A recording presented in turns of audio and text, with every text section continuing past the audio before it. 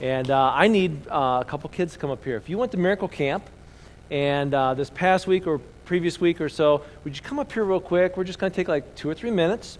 And I asked a couple of them ahead of time to be prepared for this, and the others are like, huh? And a lot of kids already went back to children's church, and I grabbed a couple before they got back there. And others are gone, and there's a few others that look like they're too shy to come up. So I'll take the 3 that are here. I got you. All right. Way to be bold. Way to be brave. Way to be not ashamed, right? Okay. Real quick, tell us your name, and we'll just start there. First and last name. Trevor Woodsey. Okay, Bo, hold on to that. Okay, Bo, tell me one thing that you really enjoyed about camp. I mean, it was super, super fun, okay? And then we'll pass the mic down.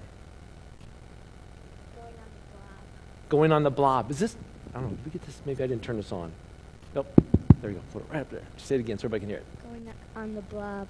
The blob, okay, which is a big gelatin thing that you jump in, right? Kind of. The blob is what? Can you tell us real quick? Because some people don't know what a blob is. Some of us got called blobs when we were kids, okay? It's like this balloon. We'll hold the mic up right there. It's like this balloon thing that sits on the water, and you jump on it, and the person on the front flies off. So if you can picture, for those of you who don't know how to picture this, picture a big Twinkie, okay?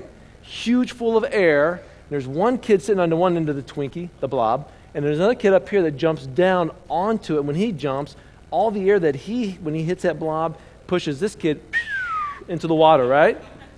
Yeah. Camp is great. Okay. Go ahead and head next, Michael. All right. Next fun thing. Going to chapel.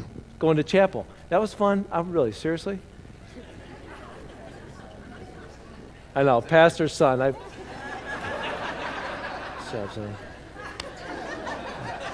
All right, let's see. Okay, outside of chapel, what was really next fun after that? Okay. Buying candy. What? Buying candy. Blind candy? No, buying. Oh, buying candy. I'm sorry. Can you tell we have communication problems at our own home? Okay. Buying candy is always fun. Okay, pass the mic down. Trevor, something really fun. Okay. Octoball. What is it? Octoball. Octoball. See, when you go to camp, you get all these crazy blob, octoball. What is octoball? It's when you it's like this big mud pit where it can't touch your feet or waist below, and if it does, you're out, and you can only use your hands. Wow. It does sound fun, okay? So, hold on the mic now. I'm going to pass it back that way. So you had a lot of fun times at camp. Now tell me something. Did God speak to you? Did you, like when you're at chapel or in your cabin or you're reading something, it's like, boy, God really challenged me with this. This is what I walked away from camp learning this about God, and I really want to work hard at it. Can you give me one thing? Just to take, there's 2 paths, one of life and one of death, and I really want to be on that life path, so. Awesome. Good. To keep on praying, even if God doesn't answer your prayer, just keep on praying about it until he answers it. That you don't have to pray just 3 times a day. You can pray and as long as you want or as many times as you want. Awesome. Awesome. Great. Guys, nice job. You go ahead and head off back there. Thank you. Thank you. Thank you. All right. You know, it is truly amazing and fun to see what's going on in the lives of young people. And I want to keep bringing that before you. You know, I know that wasn't in the notes. Hey, let's have the kids come forward, all that kind of stuff, and show this. But this morning, you know, again, it's like, hey, it's working great. Let's show it.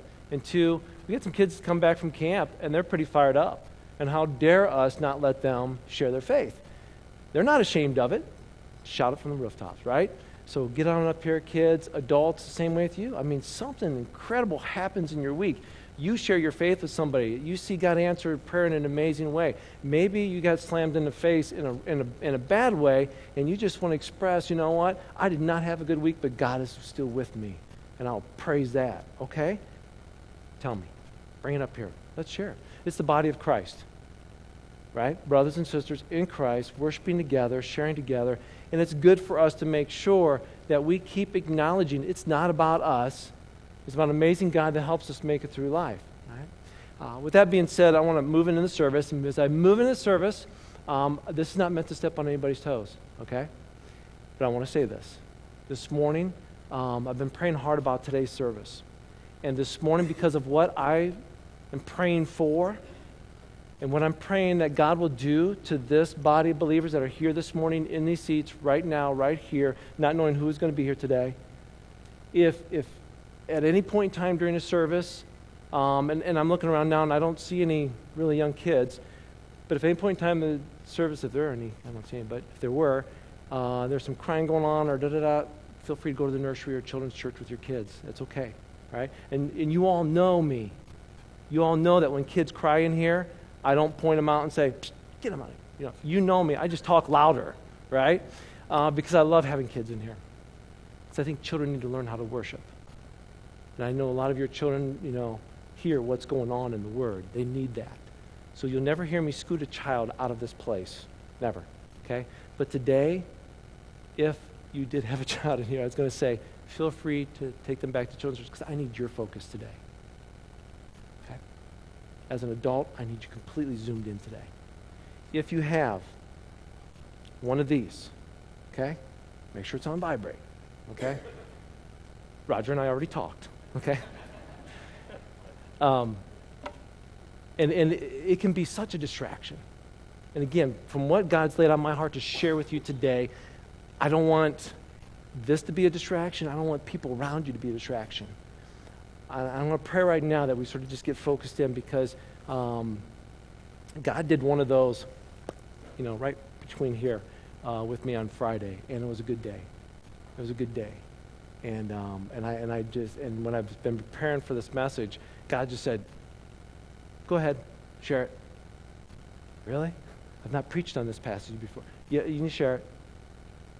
And here's why, and it's crystal clear to me. And I hope it's crystal clear to you when we get done today, okay? So let's pray. Heavenly Father, what an awesome and mighty God you are. Thank you so much for this church. I thank you so much for those that are here today. Lord, there are some here that are visiting today. It's their first time. And they walked in and they have no clue what's going on now because the pastor just got up and sort of threw down some things. And then there's people here, Lord, that have been here since day one. Lord, I thank you for each and every one that is here.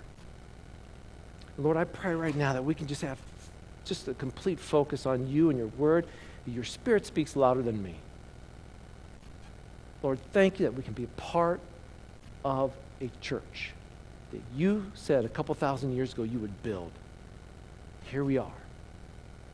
Thank you, Lord, that we can worship you today. I thank you, Lord, that there are hundreds and thousands and millions of people worshiping you today in other little churches and big churches all around the world. I thank you for them, Lord. They're not our competition. They're our brothers and sisters in Christ. So we lift them up in prayer too. I pray, Lord, that today, all around Northwest Ohio, churches are just getting fired up for you. So together we can celebrate. Because, Lord, there's no way we can face this world and face the enemy alone. We need you. And we need you working through each of us. Lord, we love you. In thy name we pray. Amen. Amen. Hey, when you hear the phrase going home, what comes to mind? Let me say it. Hey, I'm going home this weekend. What just popped in your mind? If you're a college student, go ahead, what? Heaven. Oh, that was not the home I was thinking. That's a great home. Wow. You're a college student. Going home this weekend. Maybe you've moved away, live a couple hours away, and you say, I'm going home this weekend. Maybe you're older, like Bill Norris's dad, who's 93, that passed away. If you would have asked him yesterday, going home, what would he have said? Heaven. What comes to your mind when you say, I'm going home, going home? I'm sure you have mixed thoughts, both good and bad. Okay? For some of you, going home is like, oh yeah. This means like, wouldn't want to do it. Right?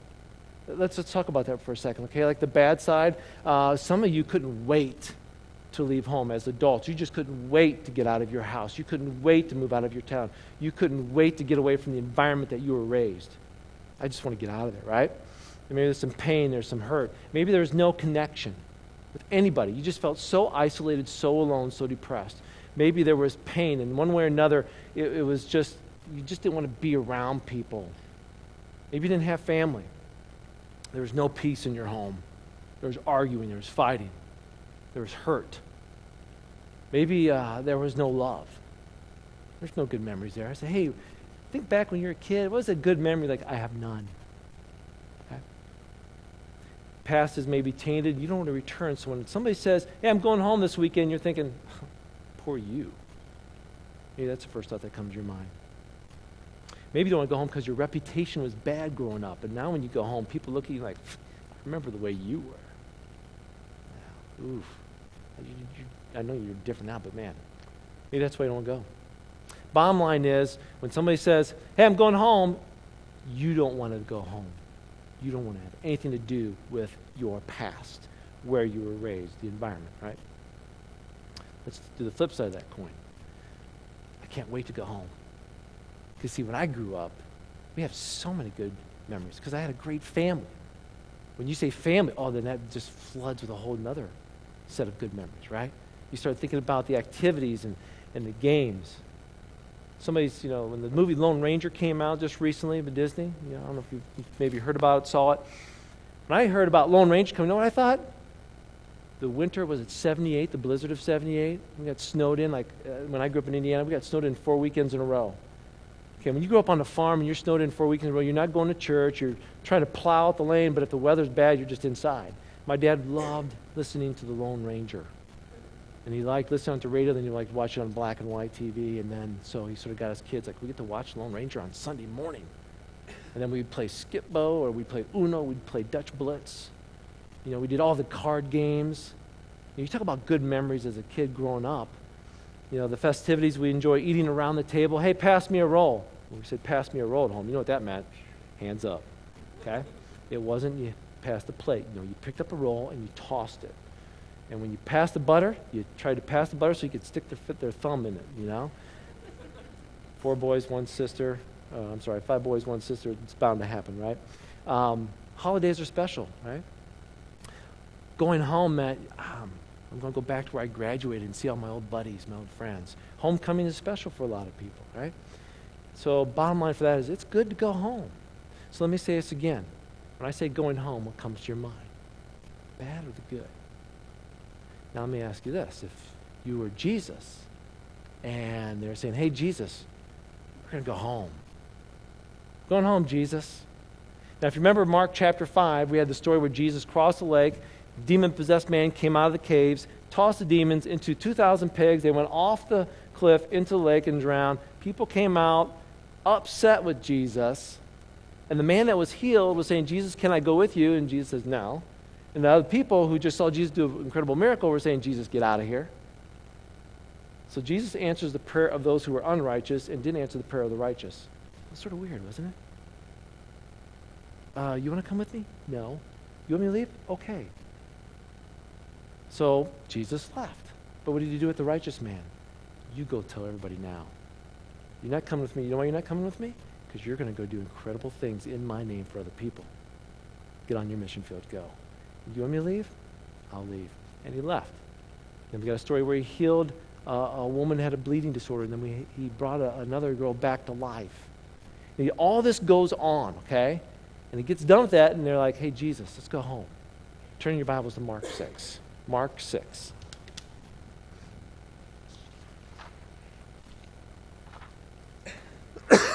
Excuse me. Mark chapter 6 is where we're going to pick up. And then Mark 6, and again, for your disciple partners, everybody out there, and if you don't have a disciple partner, but you're still doing this, keep it up. We read Mark 5 and 6 on your own this week. Read Mark chapter 7, okay? Mark chapter 6, verse 1. Jesus left that part of the country. Okay, so we just talked about that from Mark 5. He left that part of the country, returned with the disciples to Nazareth, his hometown. Hey, we're going home. Flood the memories. Here they come. Good, bad. What are they? I'd have to think they're good. Verse 2. The next Sabbath, he's home, okay? Next Sabbath, he began teaching in the synagogue. Now, I'm telling you something. If I go back to Wakarusa, Indiana, and show up at Bible Baptist Church and start preaching, first of all, it's not going to happen, okay? For a multitude of reasons, as much as I'd love to, it's not going to happen because I'm not a part of that church, so I'm not going to be a guest speaker, okay? But if I were to show up at that church and to preach, so you sort of imagine, hey, Rex is back. Hey, I remember when you were a little kid, okay? He's up, and I get to get up there and I start preaching. Now, just sort of picture, okay? The next Sabbath, Jesus began teaching in the synagogue, and many who heard him were astonished. They were amazed. And they said, where did he get all this wisdom and the power to perform such miracles? So he wasn't only teaching, he was also doing some incredible miracles. He's just the carpenter, the son of Mary, brother of James, Joseph, Judas, and Simon, and his sisters live right here among us. They were deeply offended and refused to believe in him. Ow. Let's read on. Then Jesus said, this is the verse we always hear quoted, a prophet is honored everywhere except in his own hometown and among his relatives and his family. And because of their unbelief, he couldn't do any mighty miracles among them except to place his hands on a few sick people and heal them. And he, Jesus, was amazed at their unbelief. I don't know about you. How many times have we passed through that scripture? We read that scripture, we get the part, oh, a prophet is without honor in his own hometown. Yep. Go back home, people just don't respect you anymore. I can go preach anywhere and people will say, oh. Now, preach in my hometown, people, it's just Rex. Right? So prophets without honor in his own hometown, right? So we know that scripture. But did you catch everything else that was going on in there? Let me help you out, because I missed it too. So Jesus moves on, right? It's good to be home. But check out what they say. Where did he get all these things? Where did he come up with all this? Because in his hometown, Jesus faced a crowd of people that became so wondering, how did you become so powerful? How did you become such a great teacher? When you left this town, Jesus, you were a carpenter. You had tools, you had wood, you had stone, you had all these things you worked with and you built. But Jesus, you weren't a teacher. You weren't a rabbi. Matter of fact, you didn't even have a rabbi. Now you come back as a rabbi and you have a complete group of disciples with you. What happened to you? It isn't hard to see how the Nazareth locals would sort of wondered what happened to him because he was different, right? But think about this. He lived there for what, 30 years? That's his hometown. We're not talking a town the size of Wasion. We're talking a small town. Everybody knows your name. Everybody knows you. 30 years, Jesus walks around. Everybody knew this kid never messed up, right? He was Jesus. He was perfect. He was sinless. Oh, everybody knows that kid, right? The kid in that class, that kid is just, man, I love having that boy in my class. I love having that girl in my class. She always gives such good answers. She's so polite. Oh, he's always so kind. He's always so helpful. You ask any teacher, any coach, anybody that has a group of kids that works with, there's always that one or two kids that just really stick out than everybody else because their character is so high, right? That was Jesus in this town. His reputation had to be incredible. Did you ever go back to your hometown and somebody say, oh, yeah, I remember when you were little, you used to fill in the blank, right? Okay. So here's Jesus coming back to his hometown. What did they say about him? First thing. Is this not the carpenter? I'm going to tell you something, first of all. They weren't just saying, hey, let's talk about your occupation. This was not a compliment. Okay? It's a way of pointing out that Jesus had no theological training. Pastor's up here preaching, right? Somebody out in the congregation said, hey, you didn't go to college, did you? You never went to seminary. I don't even think you're ordained. Where's your credentials, Pastor? That's sort of what they were doing, okay? Never a formal disciple of a rabbi. Watch himself being a prominent rabbi. And through time, people thought actually that Jesus' employment as a carpenter somehow discredited his message. Can you believe that? Because he was a carpenter, probably really couldn't have been that great of a teacher. You know what? Amazing that a job and an occupation brings with it a reputation, right? I'm going to pick on somebody here real quick, so Phil, don't get upset with me. But Phil, as a farmer, do you ever feel like sometimes you get looked down upon because you're a farmer? You ever felt growing up in life, or people like, oh, well, he's just a farmer, or, well, they're just farmers. At any point in time, have you ever felt that? Anytime? Right? Okay. Each of you look at your own occupation, the job that God's given you. Have you ever felt not worthy because of that? And is that maybe why we try to aspire to have titles? Well, if I was the CEO or the CFO or the president, vice president, as soon as I get a title, well, now maybe my occupation is a little more important because I've got title, right? I'll tell you, growing up on a farm, I just say, picking on you, Phil, because I grew up on a farm, and we were the farm kids. See, the school district I lived in, south of Kern Road, you're the farm kids. Seriously, when we had bad winters, kids north, they got plowed out first. Kids south didn't, because we were on the farms and the roads were worse. So in town, what our schools actually did? They would still have school, but kids south of Kern didn't have to go. That was all right. Okay, I like that. Buses couldn't get to us. They're like, well, just ride your snowmobiles in or bring your tractors in. No, they called off school south of Kern. I don't know how the teachers got anything done with half a class. I really don't. But that's what happened. But we always got joked about was, well, you're the farm kids. And we also got, like the sports teams, football, because our football team, well, you got farm kids on your team, man. It's like, yeah. Yeah, we throw bales like we throw people. What's that all about? I don't know. But it just sort of seemed like it was because of a reputation of that occupation you're looked down upon. And I sit there and say, I wouldn't have wanted to be anything else growing up. You learn to work hard, right? You learn to feed a nation. There's certain things that come with what you do in life. And so often we use that occupation as a way to rip on somebody instead of compliment somebody. And that's what they were doing with Jesus. You think about what Jesus, as a carpenter, he would look at a piece of wood and see the potential in it, right? As a carpenter, and say, what can I do with this? Jesus saw it. And he created something out of a chunk of wood. And then maybe there's scraps. There weren't scraps then. If there's something left over, it was used for something. He does that with us too, doesn't he? He looks at us as people and God says, I see the potential in you. You don't see it yet. You look in the mirror and you just see flesh and bone. God looks at us and says, this is what I'm going to do with you. And a lot of times people get rejected and they get left alone or they get isolated and by themselves, and we're like, well, they'll figure out. God said, no, there ain't no leftovers in my kingdom. I use everyone. I don't care your occupation, your title, whatever it is, your ethnic background, the kind of family you grew up in or lack of family you grew up in. I use everybody for everything. You think about, Jesus as a carpenter, he learned that it takes time to make something usable. We were looking for a kitchen table not too long ago.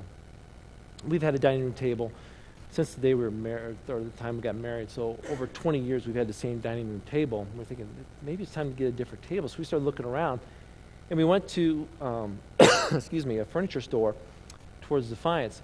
And it's the Amish-made furniture, and I think it's Heron's is what it's called, and never been there before. So we went and checked it out and started asking questions.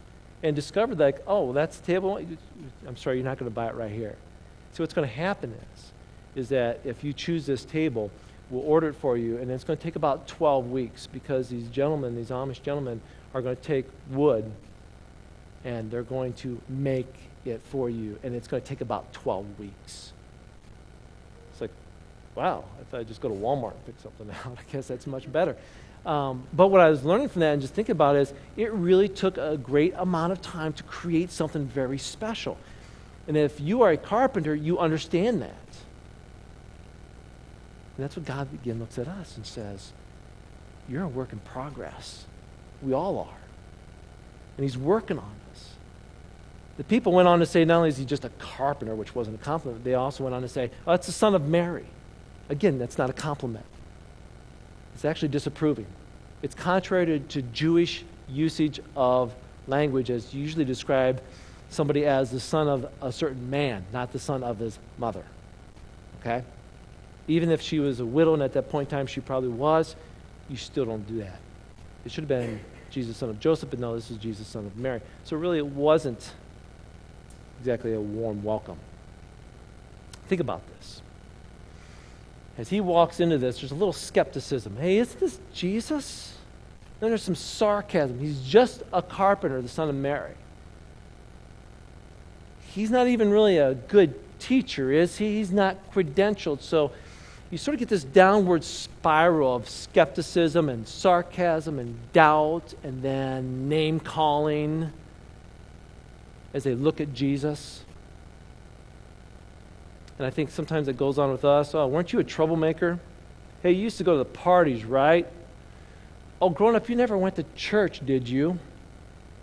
Oh, I remember you. You use God's name a lot when you get angry. Why would you go to church? The same thing sort of happens with us when we run into people. We sort of hear the skepticism and people, oh, you're a Christian now? And the sarcasm, oh, really? And then they doubt you, and then maybe some name calling. All of a sudden, where do you put yourself at? You put yourself in a position, and I put myself in a position of, I'm not worthy really to be a child of God. Jesus said to them, look at verse 4. A prophet is honored everywhere except his hometown, among his relatives and family. And because of this unbelief, he couldn't do any miracles among them. See, verse 5 is where really, I guess, I stopped in my tracks and I thought, well, because of their unbelief, he couldn't do any miracles among them. You know, in this climate of unbelief, the power of Jesus was limited. One author said this, God may work with no belief, but not with unbelief. Think about it. God may work with no belief, but not with unbelief. This was unbelief. I wondered if Jesus could have wowed them with miracles, right? Oh, you guys don't believe me? Check this out. You know, and done something amazing. Oh, you don't believe me? Watch this. You know, and he could have. Don't you think he could have? Don't you think Jesus could have said, I'm going to make you believe? But do you think God really wants to make us believe, or do you allow us to believe? He was willing to be rejected by men. He wasn't a people pleaser. Isn't that good for us to hear? How many times do we say, I got to please them? No, you don't. You please God. But then we read verse 6. This floored me too. Jesus was amazed at their unbelief. Jesus was amazed at their unbelief. Our inability to believe in Jesus Christ and trust him is truly and indeed amazing. Really? You don't believe in Jesus? Doesn't that amaze you? It amazed Jesus. Anywhere in Scripture, have you read that Jesus marveled at the architecture or creation itself? Did we find anywhere where Jesus was wowed by the mountains. Jesus was wowed at the marvel of the arts and architecture of the people of his day. Did anywhere in Scripture do we read that he's ever marveled at human ingenuity or invention? Where Jesus is like, man, you guys created that? You're so smart. I'm amazed at that. Do we ever find that in Scripture? How about this? Jesus ever marvel at the piety of the religious people, the Jewish people, and how much they wanted to follow God, or the military of the Roman Empire? Was Jesus ever amazed at that? Like, wow, your soldiers are so in line. They're so good at following orders. Man, Jesus, wow, I was just amazed at all this, right? Not recorded. You know what is recorded about Jesus being amazed at? He was amazed at people's belief and unbelief. He was amazed at the belief of a centurion, right, who shouldn't be believing in God. He was amazed at his faith. And he was amazed at his own people who didn't believe in him. Unbelief is amazing, and I'll tell you right now, devastating. Because the children of Israel, wow, God's people, right? The children of Israel, let this sink in for a second, okay? In Exodus, they get out of Egypt. They're God's people. God says, I'm taking you to a promised land, a new life. And they get to start this new life, and they're all so excited, right? And then they get to the edge, and there's the promised land, and they send the spies out, and they come back, and 10 say, can't do it. Scary people. We're scared. We're fearful. We can't do this. And 2 say, yeah, we can because God's with us, right? And what do the people do? We can't do this. What is that? That's unbelief. We can't go into that new land and conquer. We can't face our enemies. We can't face our opponents. We can't be victorious in this. What is that? That's unbelief. And the people, the children of Israel, had unbelief. And what did God say? You're not trusting me? You're not believing me? 40 years. It should have taken 11 days for them to get in. 40 years back into the wilderness, wandering, till all those unbelieving people died. Because of their unbelief, their lives were devastated. Their children got to see the promised land, but they as adults never did. And I go to this scripture, and I read Mark 6:6. Let's read this again. Mark 6:6. And he was amazed at their unbelief. Go back and read verse 5. And because of their unbelief, he couldn't do anything mighty there. What's up with God's people? Why am I acting the way I act? Why are you acting the way Have you ever asked that? Have you ever said, we're God's people? Why do we play church? When I hear other pastors and other people talk about their church and what's going on, I'm going, Jesus didn't die for that. He didn't die for Christians to act like unbelievers. And I'm amazed. And I read here then, as you read through Mark 6, if you didn't read through it this week with Mark 7, okay? But as you read through Mark 6, check out what happens. Jesus sends out the 12 disciples. All right, hey, we're going to pair up. James, John, why don't you guys go together, your brothers? Okay, that'll work. And you two together, and you two, and he starts pairing them all up, and he sends them out. Look what it says in verse 7. And he called his 12 disciples together, sent them out 2 by 2 with authority to cast out evil spirits. He sends them out to teach and to do amazing things. Go to verse 12. So the disciples went out, telling all that they met to turn from their sins. They cast out demons. They healed sick people. They anointed people with olive oil. Can you imagine that? Jesus says, okay, you 12, 2 by 2, go, boom. And they're out there casting demons, healing people, telling them that Jesus saves. What an amazing thing. They come back. Okay, so now they come back. Hey, Jesus, let's talk. Can you imagine what kind of homecoming that was? All 12 and Jesus get together. Hey, what happened with you? Oh, you know what I was able to do through the name of Jesus Christ? You know who I got to share Jesus with today? And they went on and they probably had all this emotion, but they had a good news, bad news moment. See, the bad news was the cousin of Jesus, John the Baptist, was just beheaded. His life was taken from him. The one who baptized Jesus, the one who prepared the way for Jesus. These disciples, some of them were actually with John the Baptist, following John the Baptist before they followed Jesus. Beheaded, gone. And they're thinking, wait a minute. A couple emotions probably flowed through them. He just got killed for what we're doing. Are we next? He just got killed, and I loved him as my brother. So there's tears. There's heartache. All this emotion. And we just tossed demons. We did this. And John the Baptist did. So all these emotions. And then all of a sudden, all these people start gathering, it says. And that's when Jesus fed the 5,000. That was men, not including women and children. So there's probably, could have been 10, 11, 12,000. Who knows? So they've got all this mixed emotion going on, but yet they've got all these people around them. And Jesus says, what do we got here to eat? A couple pieces of fish, a couple pieces of bread. Let's feed everybody. Come on, Jesus. Really? Yeah. And they did. And then Jesus is like, okay, it's been a long 24 hours, hasn't it, man? Yes, Jesus, it has. We've done all these things. We get all this emotion. John the Baptist, feed 5,000. Why don't you guys get a boat and head to the other side of the lake? I'm going to go pray. I need time alone with my Heavenly Father. Okay.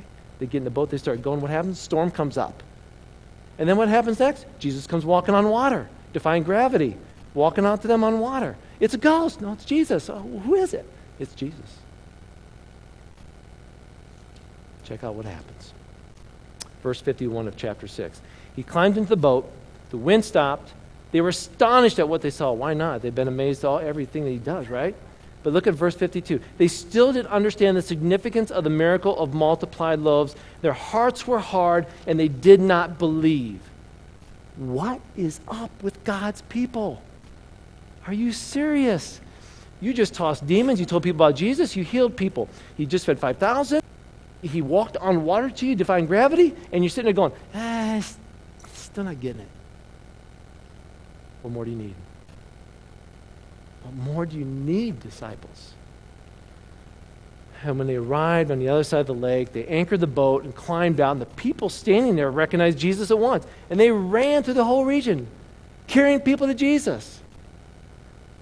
The disciples. I still don't get the whole feeding 5,000 and the miracle stuff. I don't know if I really believe. It says their hearts were hard. It means it was dull. Their hearts were dull. But the people who didn't know Jesus, what did they do? That's Jesus. Boom, they're running to him. Why is it that believers don't run to Jesus, but unbelievers do sometimes? When they discover the amazing power of God, they run. And believers who know the power of God, who believe in the power of God, just sort of kick back and say, that's my Jesus. Shouldn't we run to him? I'm sharing with you with this, and again, I've never preached on this message this way. because I'm sitting here thinking these disciples should be jumping up and down in joy. I mean, man, we're on the other side of the lake, and all these other people, we're running. We should be jumping for joy too, right? Why is it that the hearts of those who follow our heart and those discovering Jesus are pumped? And what fears me, and the reason I'm preaching on this, because what fears me is that people who say they're Christians, those who follow Jesus, get dull hearts. I don't want to be there. And I don't want you to be there either. That's what fears me as their pastor. Is I don't want to be there. And I don't want you to be there either. What scares me is when Jesus shows up, we act like we don't recognize him. What scares me is that we can get to the point of not believing as we should. You know what really scares me? Is that when the people stop believing, Jesus says, I'm out of here. Doesn't that scare you? Does that put a little bit of fear in you? That when we stop believing in Jesus, Jesus says, then you won't see what I can do. I want to see what Jesus can do. I want to see what Jesus can do with his people. I want to see what Jesus can do when the church gets on fire for him. When people say, I want to tell people about Jesus. I want to live like a godly man. I want to live like a godly woman. I want to be who I need to be to my neighbor. I want to start being the kind of person people can trust. I want to live above the level of integrity that everybody else is living. Oh, everybody in my locker room, everybody on my team does this. Not me anymore. Because I want to live like a believer. If I say I believe in Jesus Christ, then I want to live that way. Because if I'm a believer in Jesus Christ, but yet I'm not believing, I'm not proclaiming, I'm not really truly engaging, then what am I doing? I'm playing church. And the people in the synagogue that Jesus went to, the people in the synagogue, the church that Jesus went to, didn't even believe Jesus. See, what scares me is I'm not even close to Jesus, okay? I'm just one of his kids. And I'm trying to tell you what Jesus is doing, right? You don't have to believe me, okay? You don't have to say, well, Pastor Rex said, you don't have to. But what you do have to do is believe in Jesus Christ. I'm not your Jesus. And you guys all knew that. I make enough mistakes, to fill up 5 books, Not worthy. But I feel like Paul a lot of times. Really, God, you want me to talk to these people? You know what kind of life I have? But I want you and me to say, Jesus Christ is my King. I want to know more about him. I don't want to be like these people. I don't want God to send his son, Jesus Christ, to this earth to die for you and me so that Jesus can be the king of this church, and then Jesus step in here and Jesus say, oh, you guys just don't get it. I'm out of here. I want this to be the kind of church that Jesus walks in and says, I'm welcome here. And these people are living for me. Listen, whether we vote on a building, yes or no, it doesn't matter. We move forward and living for Jesus. Right? Whether our youth programs grow or not, whether we actually do more disciples, partners or not, we live for Jesus. When we put out a sheet that says prayer vigil, and I was sitting there thinking as Dan saying, I'd encourage you. I'm sitting there, seriously? We got to encourage you to pray? Is this not a praying church? So why do we have to beg you to pray? Do you not believe in the power of prayer?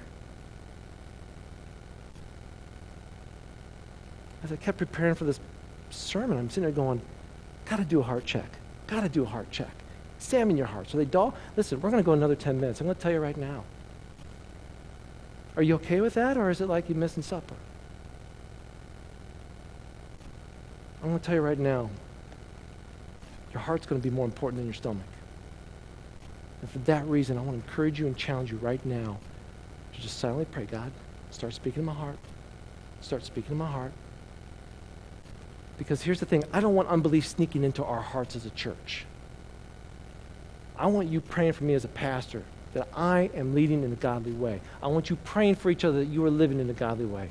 I want you to encourage one another, to get truly honest with what's going on. What sin is creeping into your heart? I'm telling you, when sin creeps in, Jesus creeps out. What have you said about others that isn't true? Are you treating other people with little value? Are you blaming other people for things that really, that's my fault, my bad?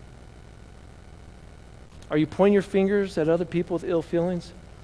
Disrespect, lies, lust. You know, guys, we always talk about lust, right? But I think girls deal with it just as much in a different manner.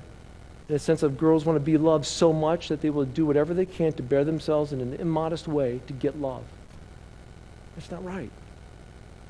And gentlemen, where are we at in protecting our sisters?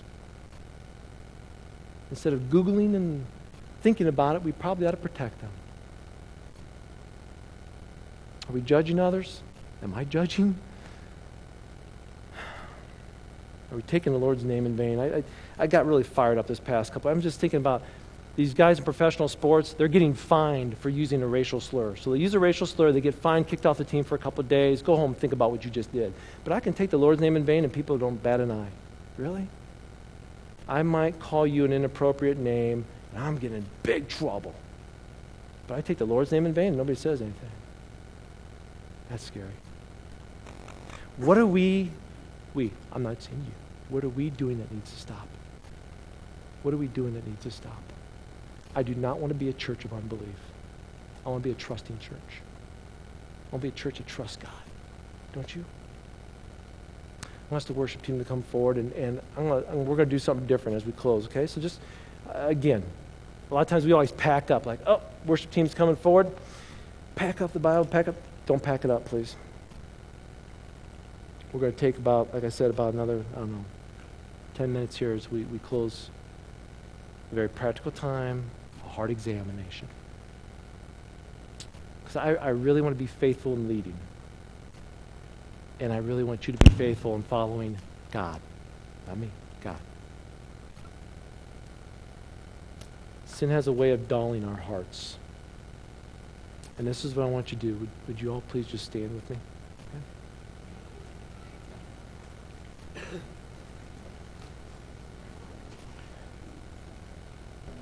I want you to do this for me. I want you to take your hand.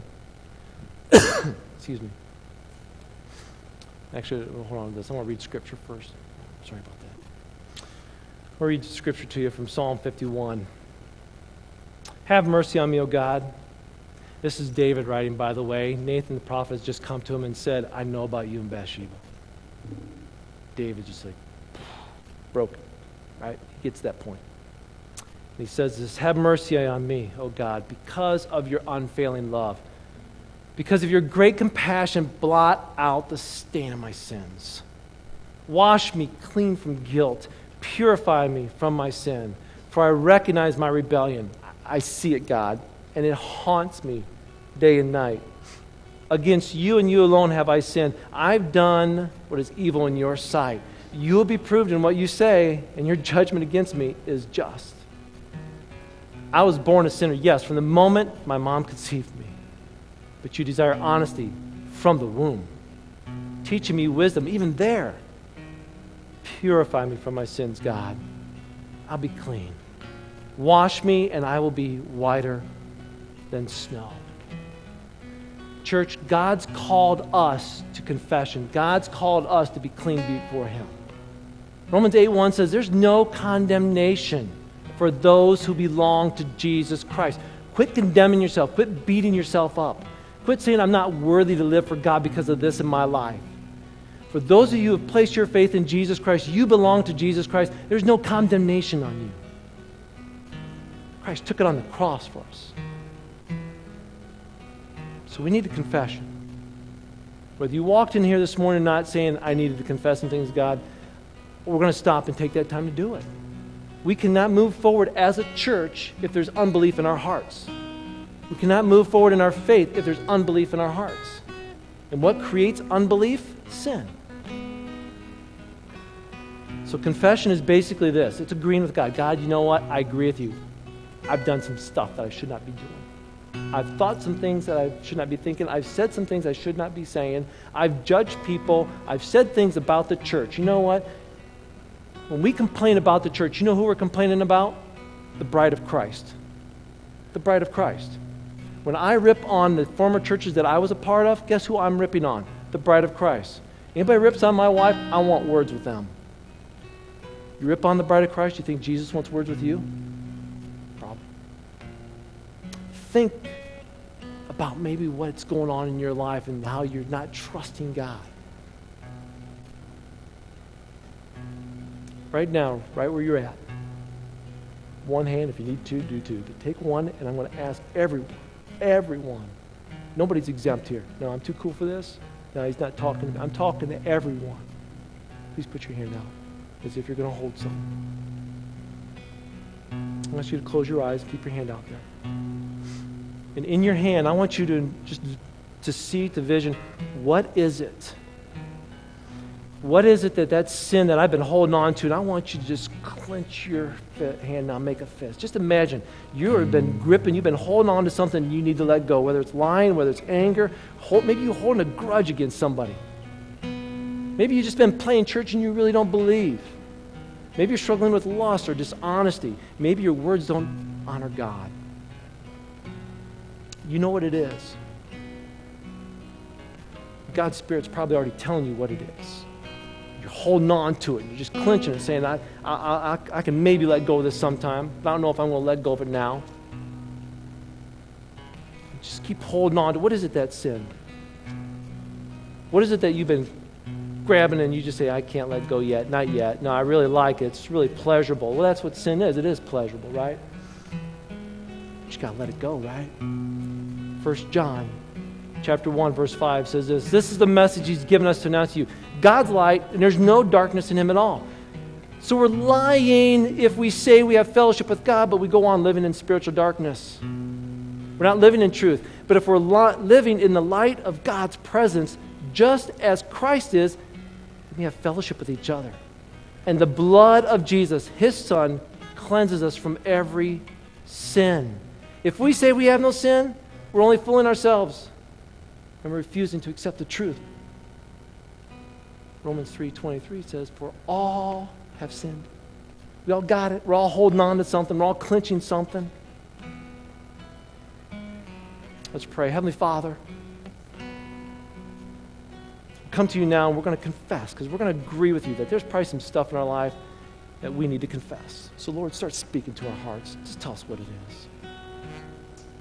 And Lord, as you're revealing that, as we're seeing it, as we're holding on to it, Lord, we're going to confess that to you now. We're sorry. We are so sorry. We agree with you that it's sin. And we're sorry. We confess it to you, God. Forgive us. Help us to forgive one another as you are forgiving us right now. God, you say in your word in 1 John 1:9, then you go on to say, if we confess our sins, you are just and faithful to forgive us of our sins and to cleanse us from all unrighteousness. Thank you, God. Thank you for cleansing us. Thank you for taking away that sin. So, God, right now we're just going to open up our hands. We're going to turn them upside down. We've let go. We're just letting go, and we're confessing to you, God. Take them away. They're yours. We're sorry. As a church, open up your hands. Let them go. Let go of those sins. Confess them all to God. Confess them all to God. Thank you, God, for forgiving us. Thank you for cleansing us. In your name we pray. Amen.